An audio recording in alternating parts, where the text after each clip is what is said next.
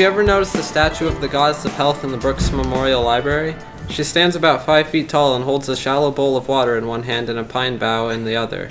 This statue is named Spirit of Life and was created almost a century ago. When the sculpture was first put on display, it was said, "It is a message in bronze, saying silently to the children of men that life is not a care and a burden, but a blessing and a joy to all who live in purity and love." In May of 1924, the Spirit of Life statue was placed upon a 5-foot granite fountain pedestal in Brattleboro's Plaza Park at the south end of Main Street. The statue is a small-scale reproduction of an original bronze created by sculptor Daniel French. He is a sculptor who also created the sitting Lincoln statue at the Lincoln Memorial in Washington, D.C. When the Spirit of Life was unveiled as part of the opening ceremony for Plaza Park, there were over 2,500 people in attendance at the gathering. The main speaker said, "We have tonight a vision of Main Street with new pavement and ornamental lights, so that from the Common to the Plaza, it will be a thoroughfare of which we may be justly proud." The Spirit of Life statue welcomed Main Street visitors from the southern entrance,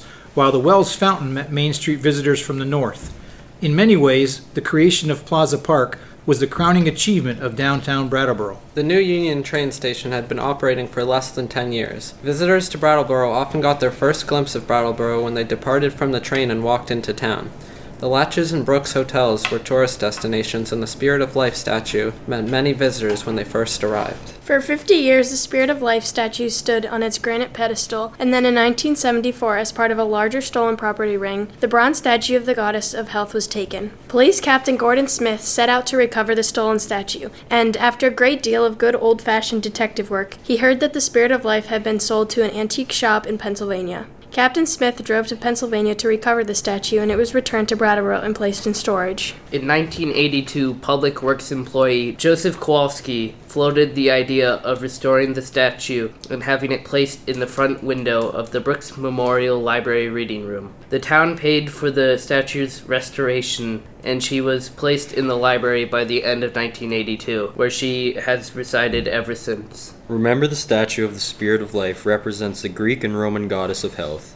She now oversees those who visit our library. As the writer Henry Van Dyke was inspired to say about the statue, life is not a care and a burden, but a blessing and a joy. As April returns to Brattleboro, we are reminded of those words and look forward to spring's renewed Spirit of Life.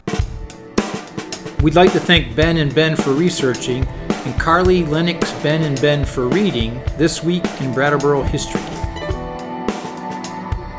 Thank you for listening to the Brattleboro Historical Society podcast. We hope you've enjoyed the program.